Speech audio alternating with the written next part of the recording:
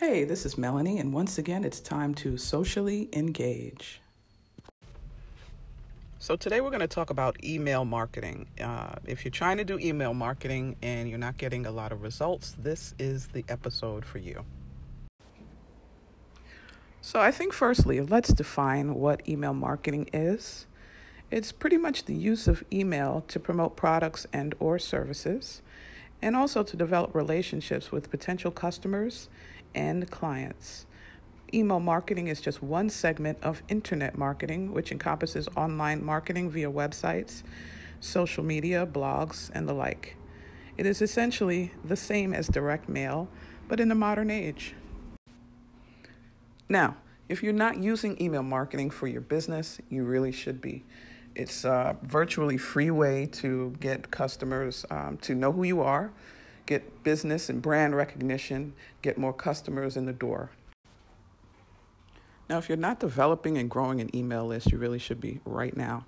And I'm going to tell you one quick way that you can start if you have a website. If you have a website in your business, the first thing you need to do is talk to whoever's designing your website and get them to put an email capture pop-up box on your website. That is a very powerful tool for capturing emails, doing remarketing to those people again and again and again. And they're usually people who are already interested in whatever service or product that you're providing because they've come to your website in the first place. That pop-up box will capture the emails. You can put them into some kind of content management system, an email marketing system, something like a MailChimp, or there's a bunch of other mail services out there like MailJet is a great one. They have a great system. It's very similar to MailChimp, but I think you can send much more emails per month with that service. With MailChimp, you can send 12,000 emails per month, if I'm not mistaken, and you can have up to 2,000 subscribers. So that's a pretty powerful tool, particularly for small businesses. Now, if you don't have a website and you want to try and grow your email list, what you can do is you can buy an email scraping software. Those are not very expensive. You can get a really good one named Atomic Email Hunter for under $100. I believe it's about $80. And what you do with that software is put in your target keywords. So if you're looking for a particular type of client or a particular type of customer, put in that target, and it will scrape every conceivable website on the planet for emails, including Google.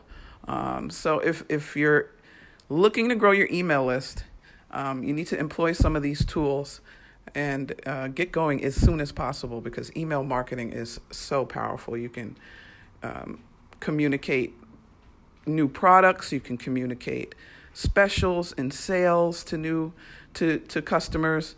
Anything that that you want your clients to know about, any discounts, any promotions, anything like that, anything that you're doing in the community, it all helps bring that together. And it, like I said before, it creates brand awareness, and that's what you want. You want people to know who you are and what you do, and then eventually they'll become a customer if what you do is good. So that's it for this episode.